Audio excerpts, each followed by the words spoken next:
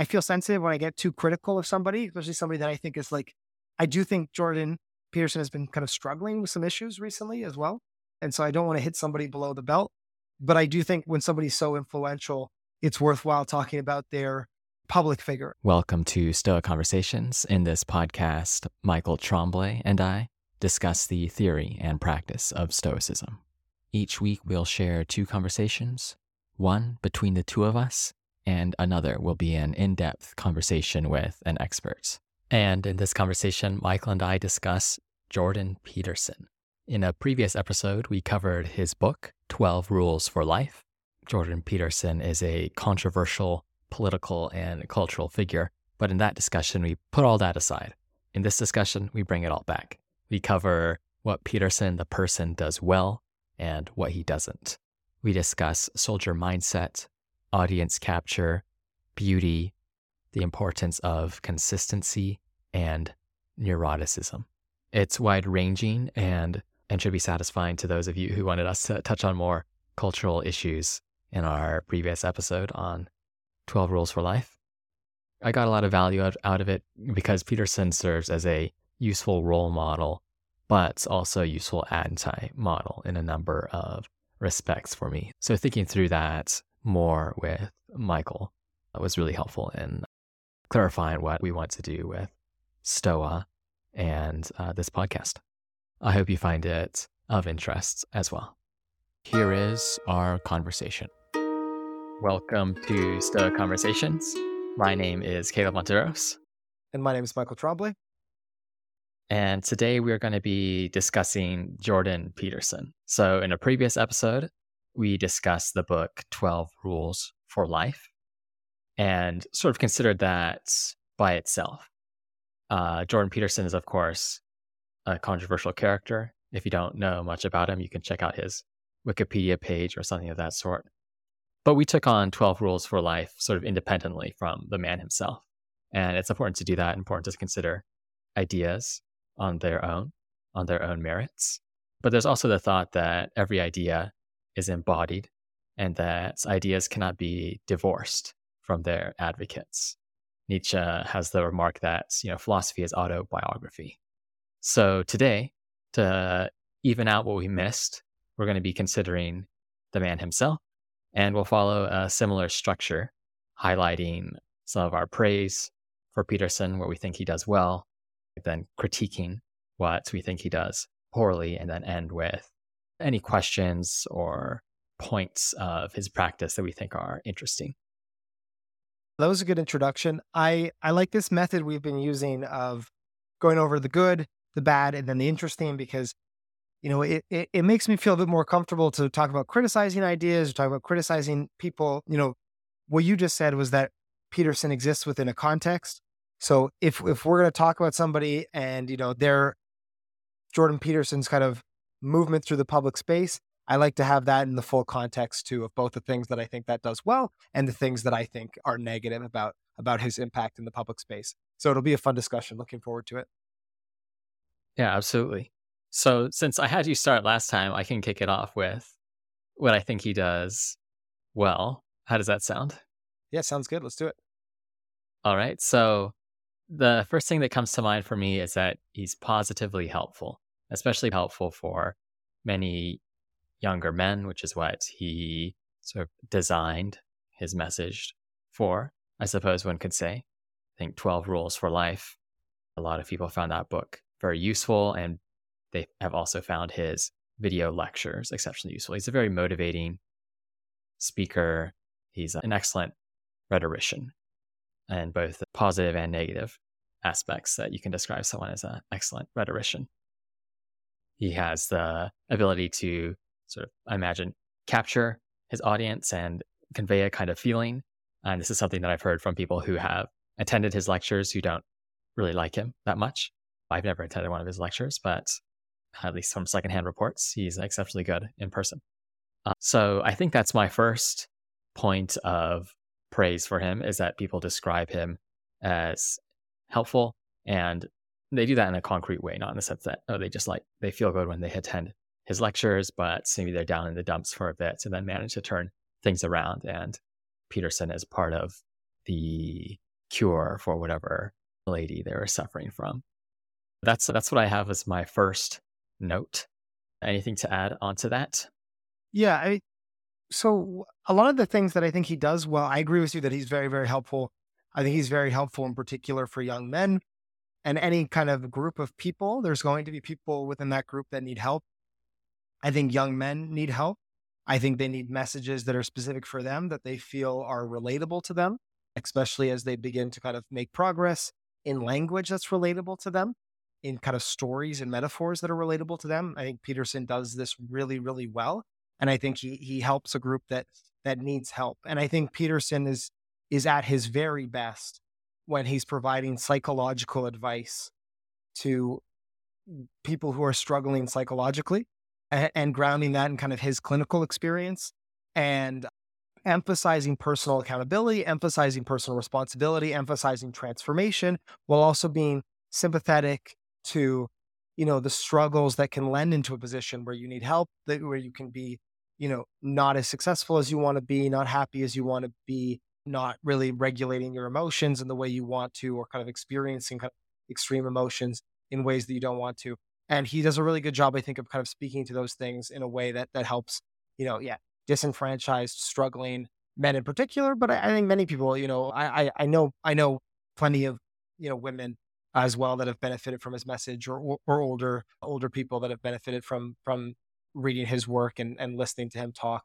So yeah, I think I agree with that, and I think that's kind of the best part is like whatever else we're going to say today, there's people, myself included, that have their lives have been improved by things that Peterson has said, or messages, or ways of framing those things. And I think that's an absolute positive. Hmm. Yep. One other aspect I'd add in terms of positive is that I think 12 Rules for Life is a good work. It's this kind of work that you can think with. It's provocative, and there are multiple levels of meaning one can take away from the work. So the first pass, you can treat it as a sort of standard piece of self-help, but at a deeper pass, you can see, oh, there's all these connections to these ideas and depth, psychology, of course, different religious ideas, or there's also a political reading. And in that way, it's not too unlike Plato's Republic, where you have a view of, oh, the individual and their parts, and you think through that. And then you think through questions about the city and the parts that make up the city. So I think that's another positive aspect that I'd like to mention on Peterson's side, is that his works are something that are serious enough that one can sort of think with them, engage with different levels of their meaning. Yeah, I didn't think of this until you just mentioned it, but I think that's a great point. One thing we often talk about in terms of stoicism, a lot of our conversations are around stoicism.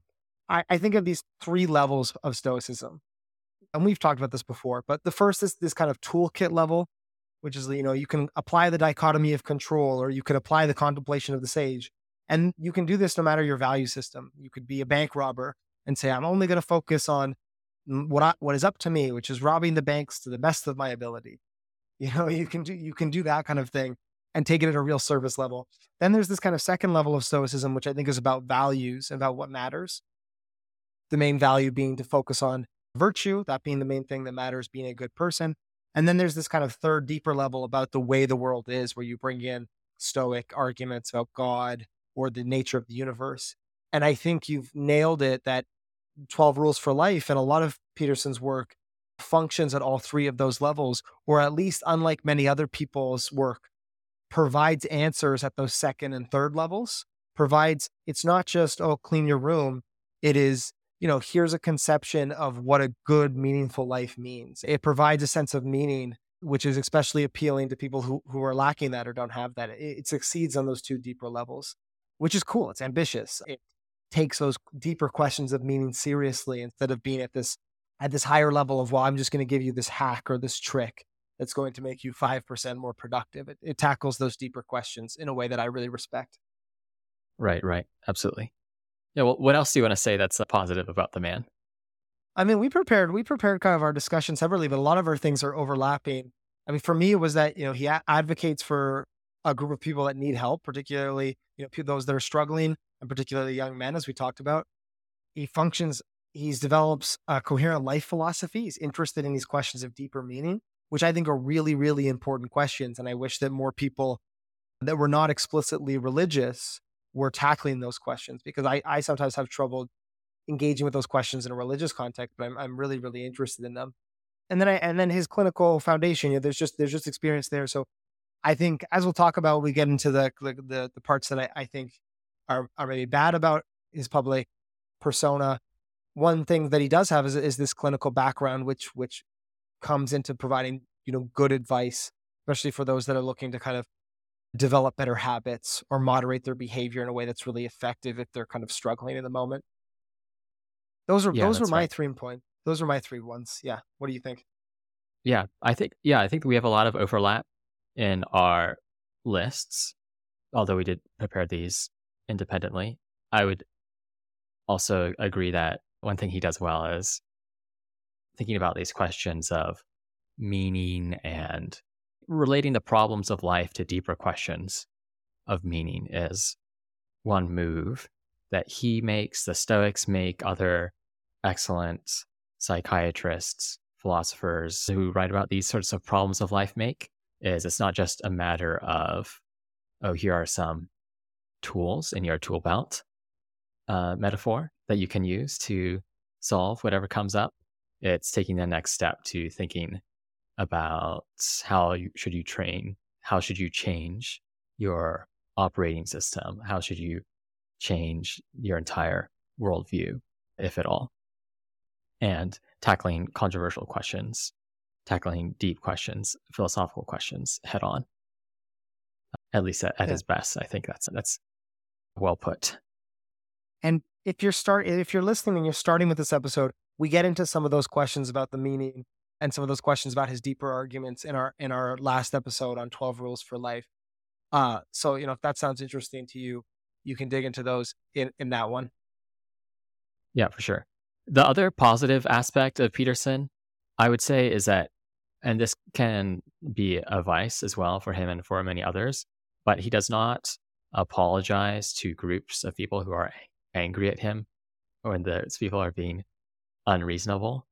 I think in general, he is very clear about his stances and does not make the move of making an empty apology for the sake of PR or something of that sort.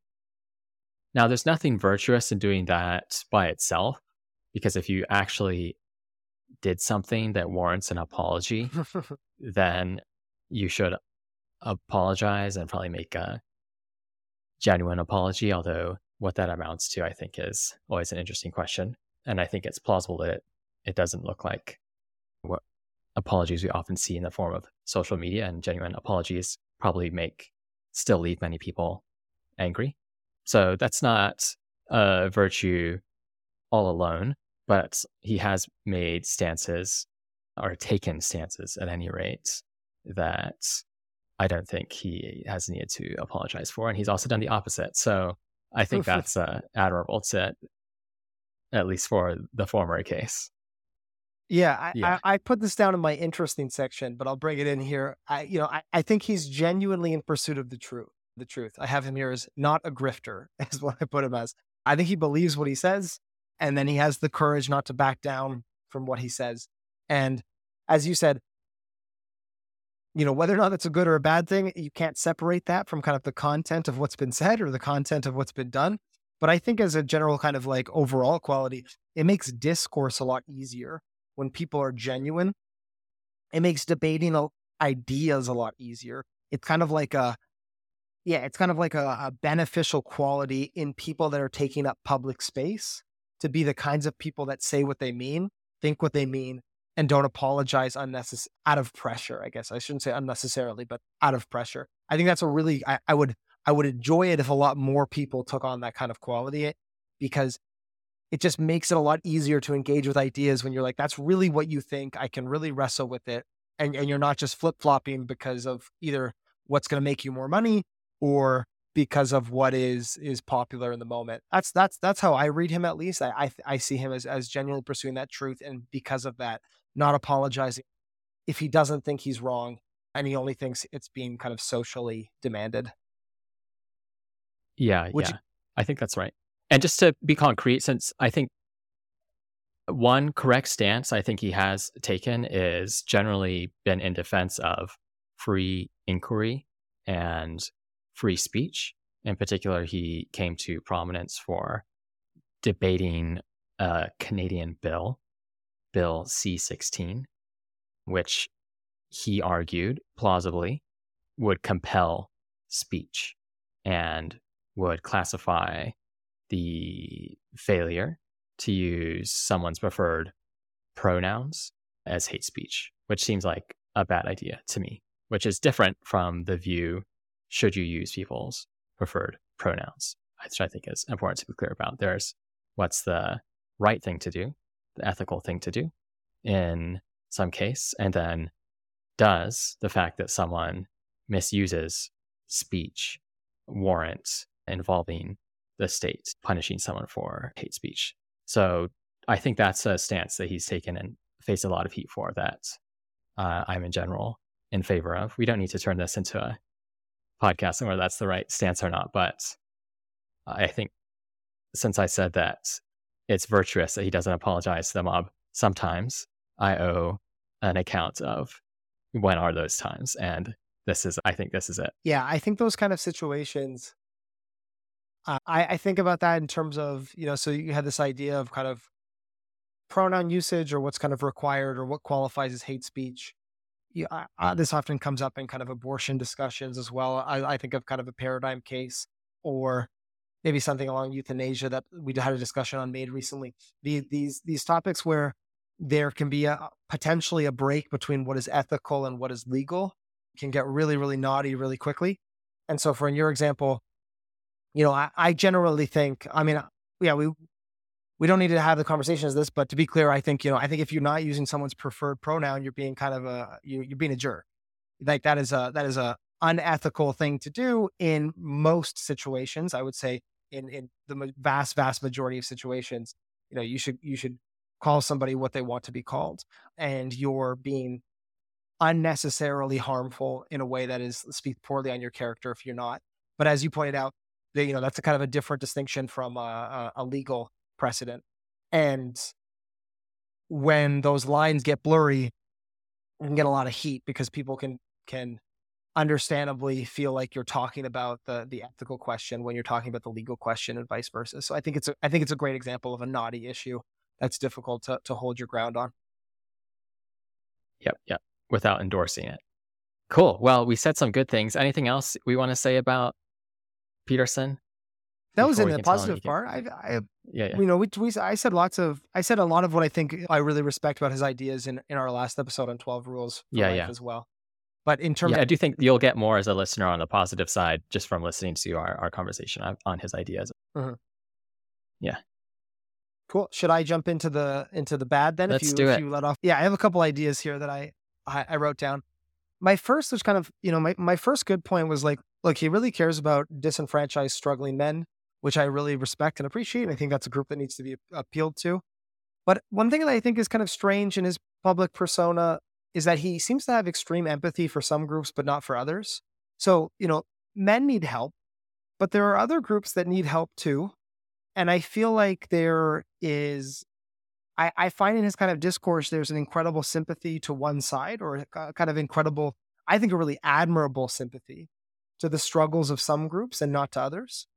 And I find this frustrating. I really admire that kind of sympathy that he can have for the struggles, again, of young men in particular. But if he's, there's the I've watched a video of him, crying, discussing the current state of, what it's like to be a young man and to kind of, or to be an incel in particular. I think the example was, and I kind of I admire that almost radical empathy for a group, that is that the ability to get there and to kind of see the struggle and to recognize the humanity in these people. But then I don't see that shared universally. It's kind of focused. And I think that is, I don't want to say it's necessarily harmful because, you can't be perfect everywhere, but it makes conversations uneven. There's amount of charity that's given to one group in his discussions that's not given to other groups. I think, for example, members of, the queer community or something like that. I see this, or people that are, there's people on the far left, for example, that I think are getting things very wrong, and I don't relate to, or I don't think they're right, but I can kind of turn on that empathy perspective and say, well, maybe this is a person that struggled, maybe this is a person that doesn't feel empowered, so they're trying to take power through, you know, yelling at people on Twitter or kind of coming up with these more extreme positions. I can turn that on for those groups, and I admire that Peterson can do that with disenfranchised men, but I just wish he would be able to do that in both directions. And I think you would have a better discussion, a more productive discussion if you're able to do that. But instead, you end up, I think, in this position. I guess my thought is you end up in this position with him where the disenfranchised young men, particularly right leaning, become very sympathetic group, and then the left or the far left become kind of a boogeyman. And there's no way to empathize with this because this is going to be, the movement that leads to new Russian gulag or something like that. And I find that I might not be getting this exactly right, but that is the way that I feel about it. And I find it kind of off-putting, that asymmetry there. Yeah. Well, I think he's become more, the way I'd put this in is that he's become more of a soldier. So you had a conversation with Julia Galiff, and she has this distinction between scout mindset and soldier mindset. And scouts are people who, when they think about issues, they're sort of exploring, they're trying to come up with the right map of the terrain.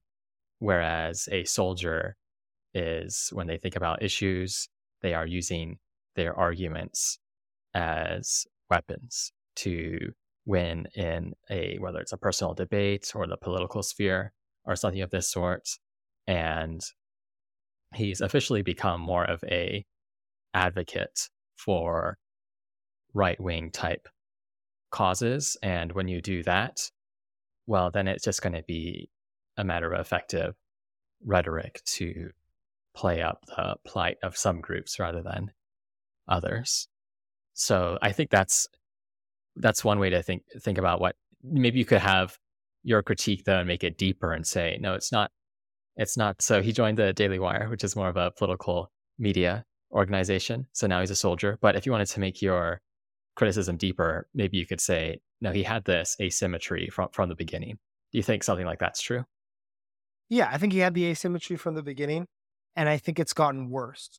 So I absolutely think it's gotten worse to the point where, you know, I find him almost impossible to engage with as a thinker in his current state of, at least in terms of Twitter. From what I've seen on Twitter, I find it almost a different person from the person that wrote 12 Rules for Life, who's somebody that I think I had maybe disagreement with, but a lot of respect for.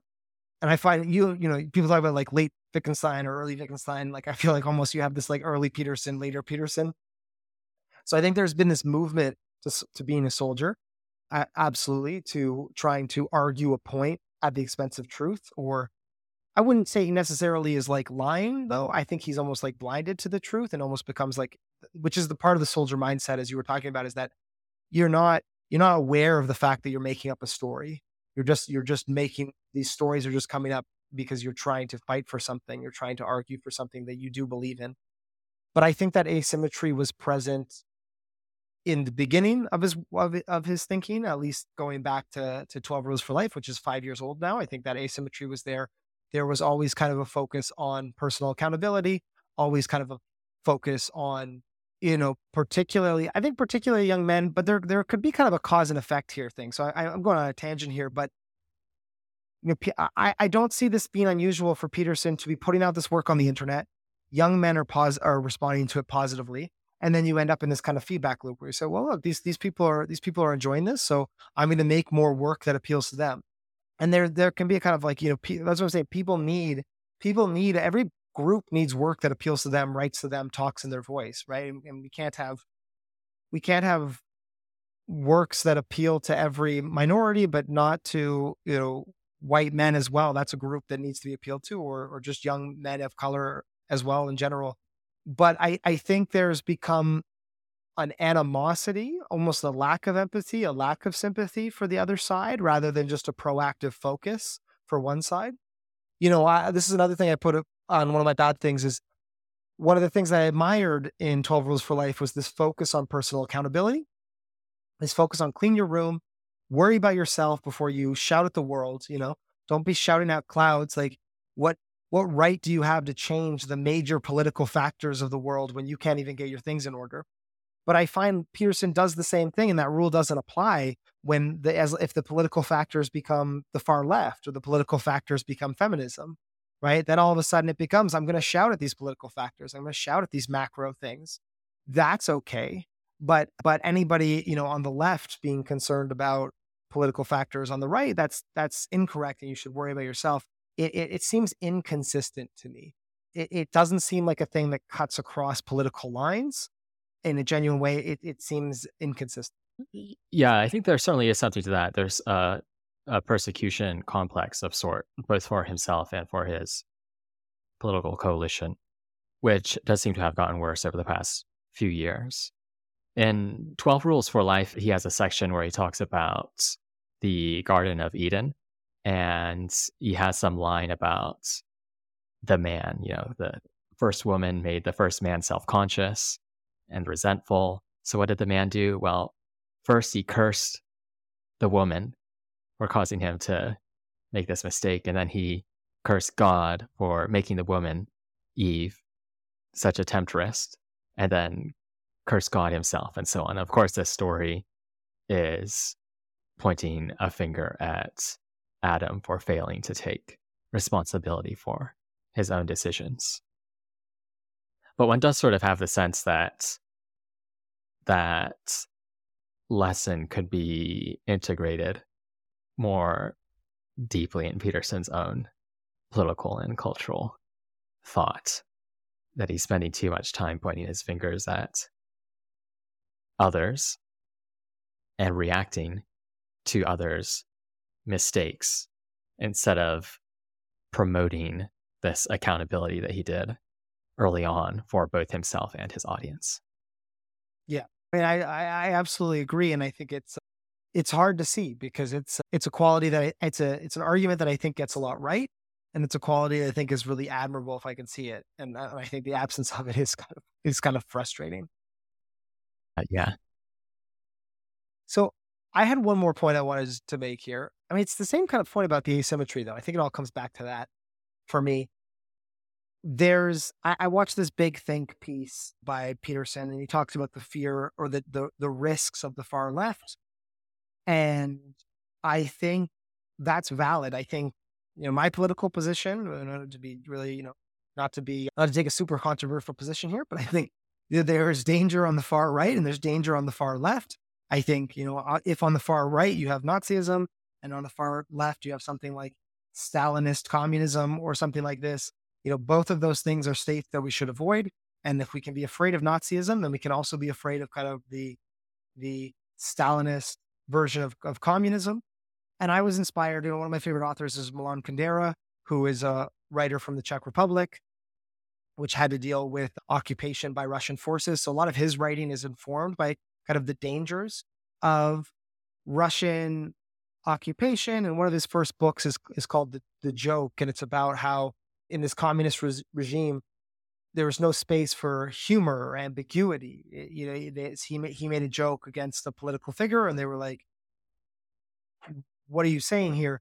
And he's like, "Well, it's just a joke." And they're like, "What do you mean it's a joke? You said something bad." And there's no kind of space for any ambiguity in this realm of kind of virtue signaling and collectivist power or whatever you want to call it. And I'm pretty sympathetic to those. I think those things are dangerous. I think we have to keep an eye on those, and I'm glad that people are keeping an eye on those tendencies because I think they're very harmful in their most extreme form. And I think some extreme forms of them absolutely exist in Canada and the United States, 100%. I just also think there's also a problem on the extreme right. There's also a problem with white nationalism, Nazism, racism, and these kind of movements. And I find the asymmetry in which those things are treated by Peterson really frustrating because I think ultimately both those movements could benefit from a lot of his insights or a lot of this idea of focusing on yourself, this idea of personal responsibility and accountability, these ideas of finding meaning in self-development instead of meaning in changing people around you or like controlling the world around you. But I find those criticisms of the far right get ignored, and I don't know why. If it's not a blind spot, it has to be. I think the point kind of you made of being kind of the soldier for a certain position, and that's just not. I lose a lot of respect for soldiers. Speaking of that's the soldier mindset, people who are pushing a certain position. Yeah. Yeah. I think soldiers often have a slogan that I think comes from the French Revolution, like no enemies to the left was the original form. You can also say no enemies to the right. And what that means is that as a political coalition, you will not critique members of your own coalition except in a very private way. You especially will not do so when provoked to to condemn some member by the opposing coalition. So it seems like that's something that Peterson has taken to heart. And there is one of the sort of interesting questions that I think comes up for me is like, when should you, if ever, apply a principle like that? Plausibly, if you were in a state that you actually believed was turning totalitarian, it would not be unreasonable to form a coalition with people who you thought were otherwise unsavory but better than the alternative. Practice Stoicism with Stoa. Stoa combines the ancient philosophy of Stoicism with meditation in a practical meditation app. It includes hundreds of hours of exercises, lessons, and conversations to help you live a happier life. Find it available for free download in the Play Store and App Store. Yeah, I haven't heard that quote before. I think that's a good, or that phrase, no enemies to the left or no enemies to the right. Yeah, I suppose you would have to adopt, as you said, a worldview. It would be plausible to say, look, I'm going to choose the lesser of two evils. If I really do think this one is we're close to this occurring, and this is a significant evil, like we're close to far left totalitarianism, and I think this is a significant evil. Either far left totalitarianism is worse than far right, or we're much closer to far left. And I guess maybe then it just comes down to a difference of kind of intuition in terms of maybe almost like an empirical claim or a factual claim. And I don't feel like we are, but maybe there is some integrity to be found there if you really do think that's the case, and you say, look, well, I'm gonna no enemies to the right for this point because I'm really doing a kind of consequentialist thing here. I'm working with people I'd rather not work with, or ignoring problems I identify as problems for the sake of the greater good. So there's a reasonable point there. I take your point, Philip. Yeah. Yeah. So I suppose, you have to think you're essentially at war, right? If you're at war on the front lines, you're not going Comes to, back to the soldier, right? Comes back to the soldier mindset. yeah, you're not going to cancel your fellow troopy because he's got some problematic attitudes or beliefs. Yeah, totally. Yeah, that I think in general that critique, what you are maybe causing me to think about a little bit more is that I've seen him turn more into a soldier over the past few years, but there is this view, of course, that that's actually been there for quite a bit of time, maybe since the beginning of his sort of current political attitude, which probably crystallized, as a decade ago, 2 decades ago.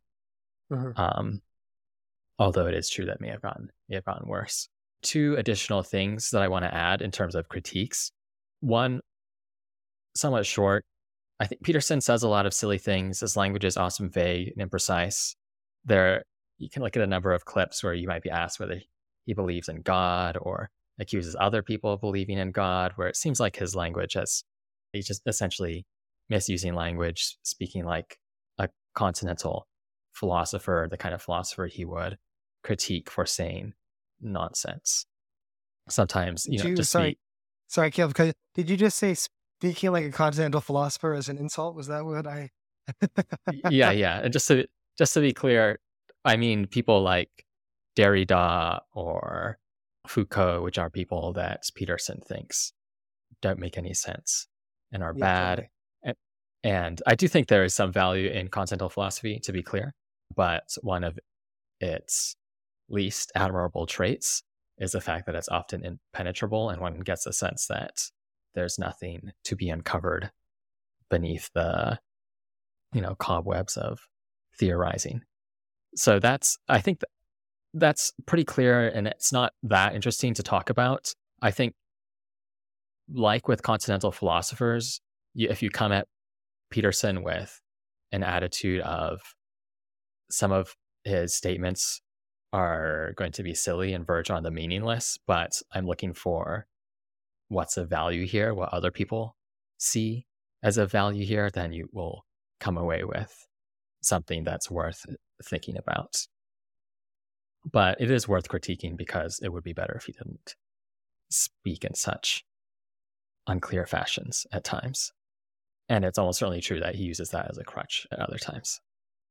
A more central critique, perhaps, that's worth spending some more time on is that he's just a very passionate person. Sometimes he will start crying when he's talking about a particular issue, even if it's quite intellectual. He clearly gets worked up about serious political or cultural problems. He displays some traits that can only be described as neurotic. I think he has an earlier episode with Joe Rogan, the podcast host Joe Rogan, where he talked about how drinking apple cider took him out of action for about 3 weeks and described the sensation that consuming apple cider caused in him as an overwhelming sense of impending doom. Which, it's one thing to say, this apple cider messed up my stomach for 3 weeks, and another to sort of throw, an existential crisis or existential angst at It's intense. It's an apple intense. cider.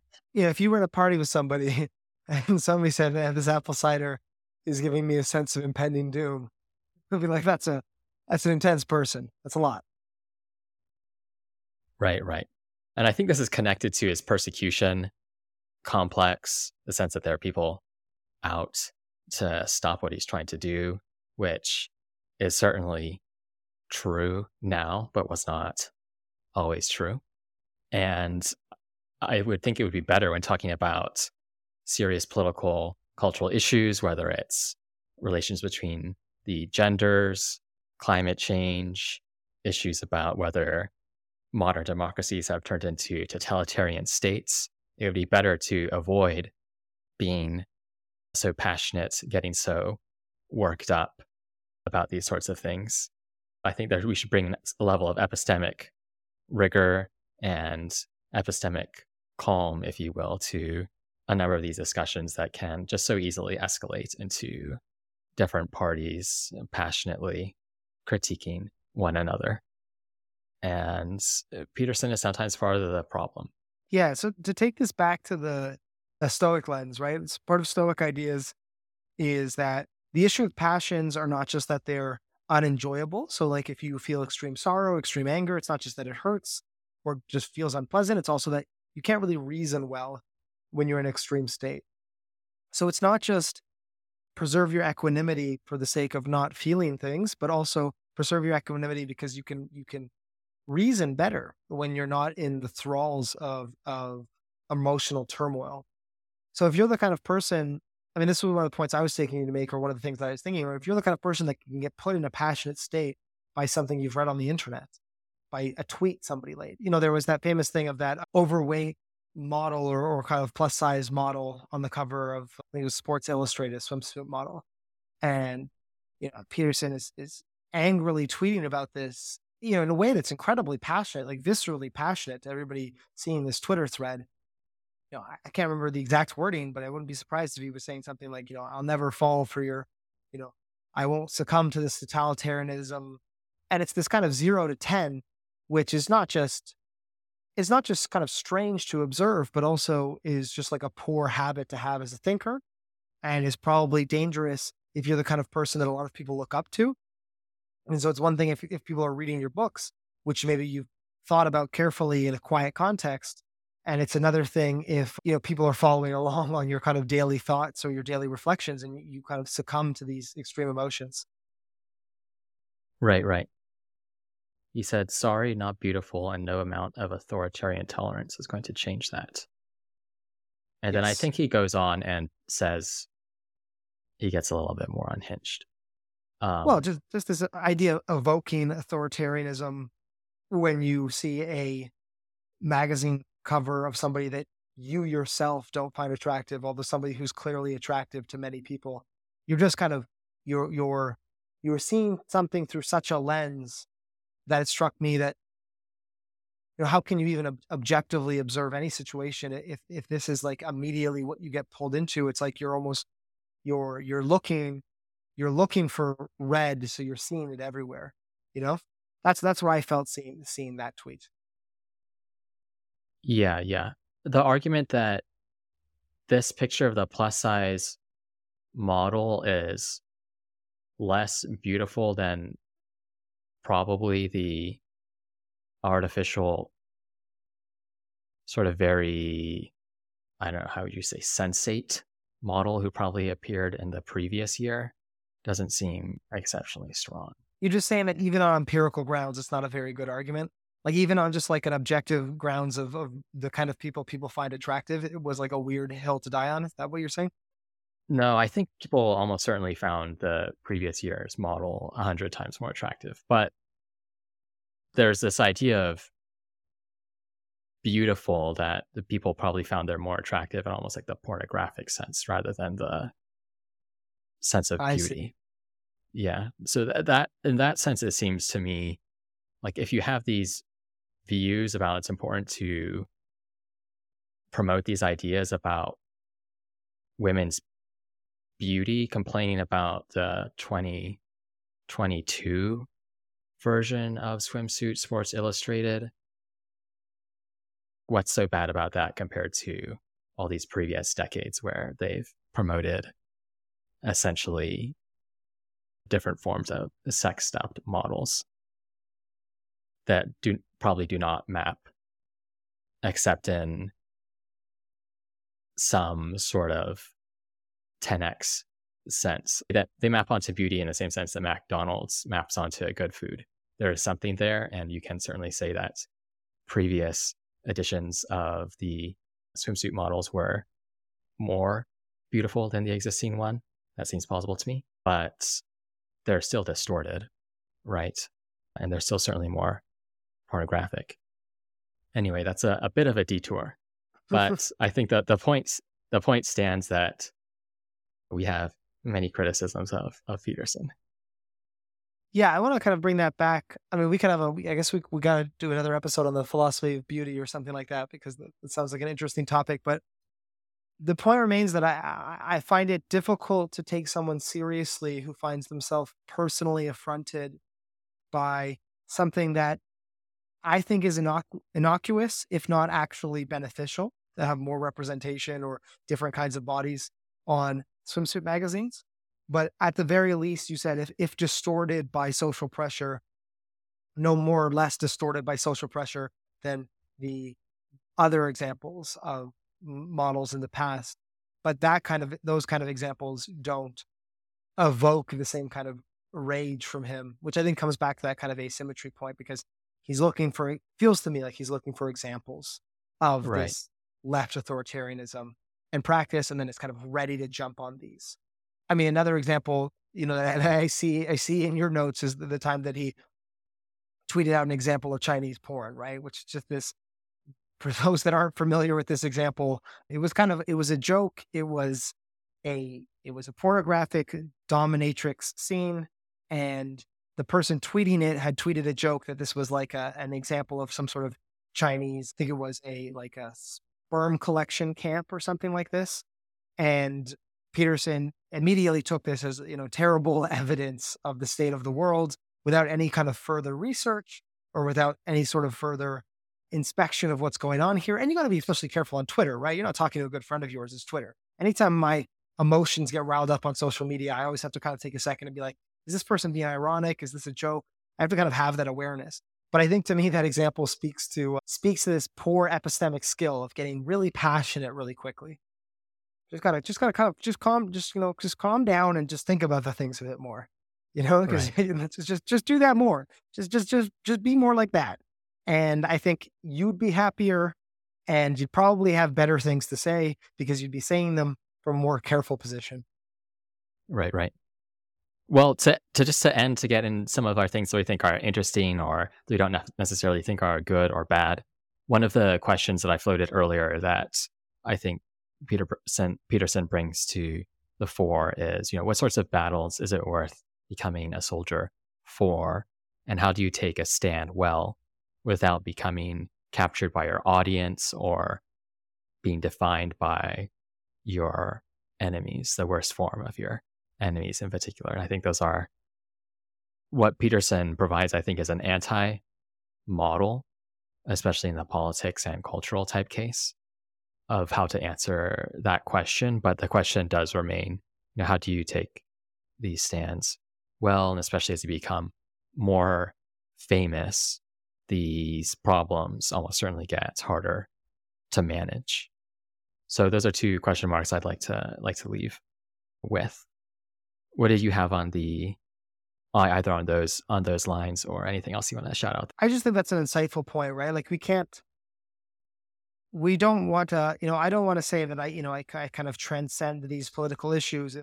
If Peterson thinks these are the issues that are affecting the world, we might disagree on empirical grounds, or thinks that if the issues he takes to be the most important, he thinks are the most important, then there's kind of maybe this empirical disagreement. But I think ethically, you're raising, again, that kind of ethical question of like, well, if you do think something needs to be fought over, how do you do that well? And how do you do that without losing yourself? And I think those are really interesting questions. I'm just repeating back what you said, but I'm really struck by that question of how do you not lose yourself in the fight? Because I feel like he's lost himself in the fight a little bit over the last couple of years in a way that I think many people, the vast majority of people, would say that he is not in a good way, or has at least gotten worse as a person to kind of look up to or take their ideas seriously. And that's a really, really compelling point, because I don't think the answer to that is to think there's no battles worth taking seriously. So the question is, how do you fight, which are worth becoming soldiers for? And then how do you fight them well? I really agree with that. For me, I'm kind of struck by the interesting point I wanted to leave with was this point of what core thing is he hitting on that makes him such a polarizing figure to so many people?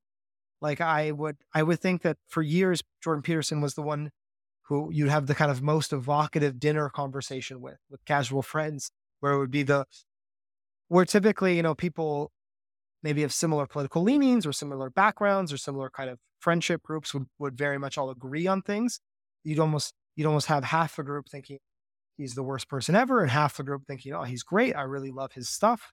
And I don't know if I have an answer to that, and maybe Caleb, you do, but I'm kind of curious about where is that part that's swinging past it, such that it's so viscerally negative for some people and then very viscerally positive for other people.